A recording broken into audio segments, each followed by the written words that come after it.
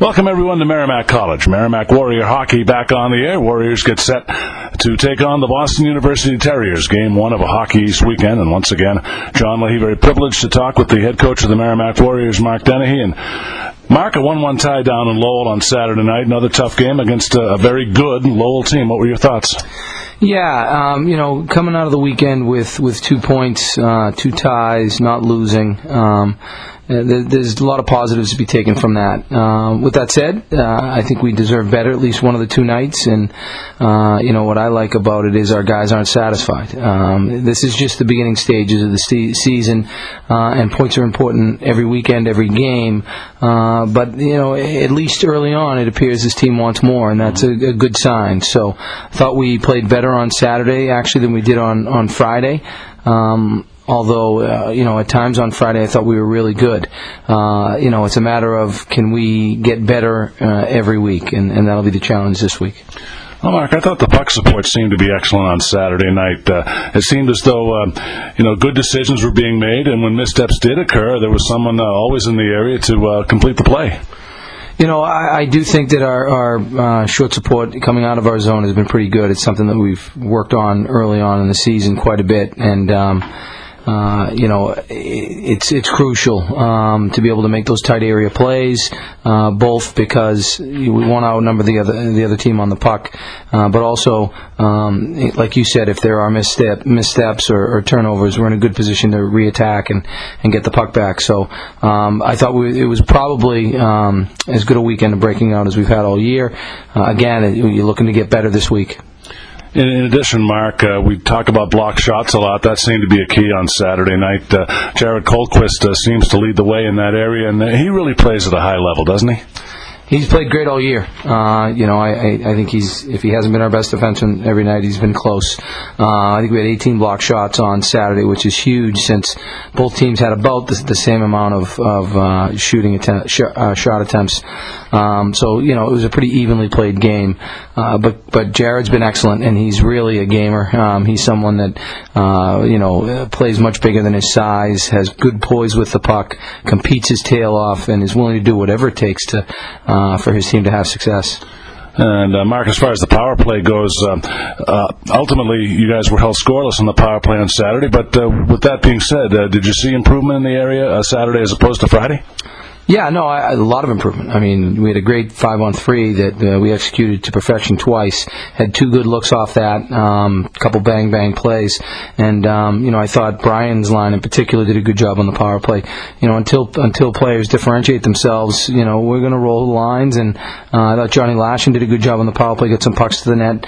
Really, we're trying to simplify it. At the end of the day, we've got 5 players, they've got 4. Someone has to be open. The puck needs to move, and then with a good net front presence, with someone trying to take the goalie's eyes away, we need to get pucks to the net. And I don't need to draw up all sorts of directions and examples for us to figure that out. And I thought it was better on Saturday.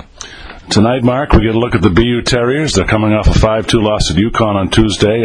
Jack Eichel's gone, but there's plenty of firepower coming back, the likes of O'Regan and Oxenden. You always know what you're going to get when you play BU. Should be a great one. Yeah, they've got as good a young decor as there is in the country.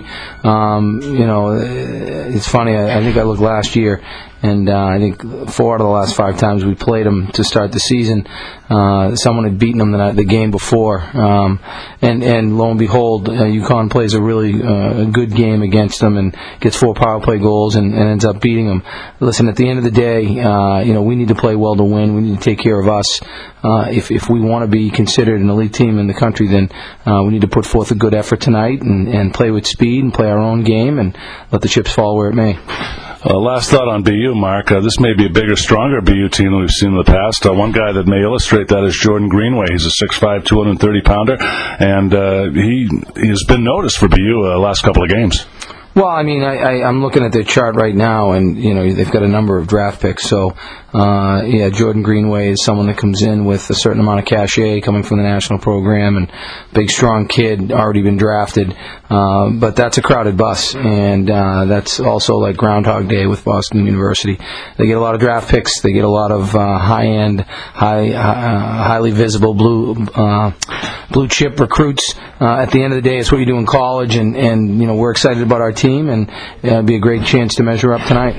Mark, what are your thoughts on keys to success as you face the Terriers tonight?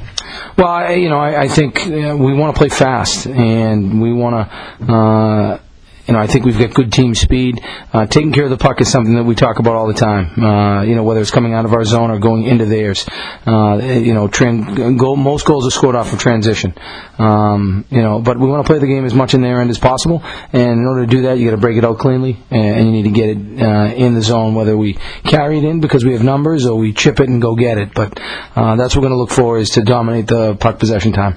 Mark, lastly, before I let you go, there's a young man by the name of Lucas St. Onge. He's a 4-year-old Merrimack fan. He suffers from a couple of disorders. There's short bowel syndrome, severe combined immune deficiency syndrome. The only child in the country with that type of a diagnosis. And I know you've had a chance to be exposed to his story, and maybe you can talk a little bit about the relationship between him and what Merrimack is trying to do for him.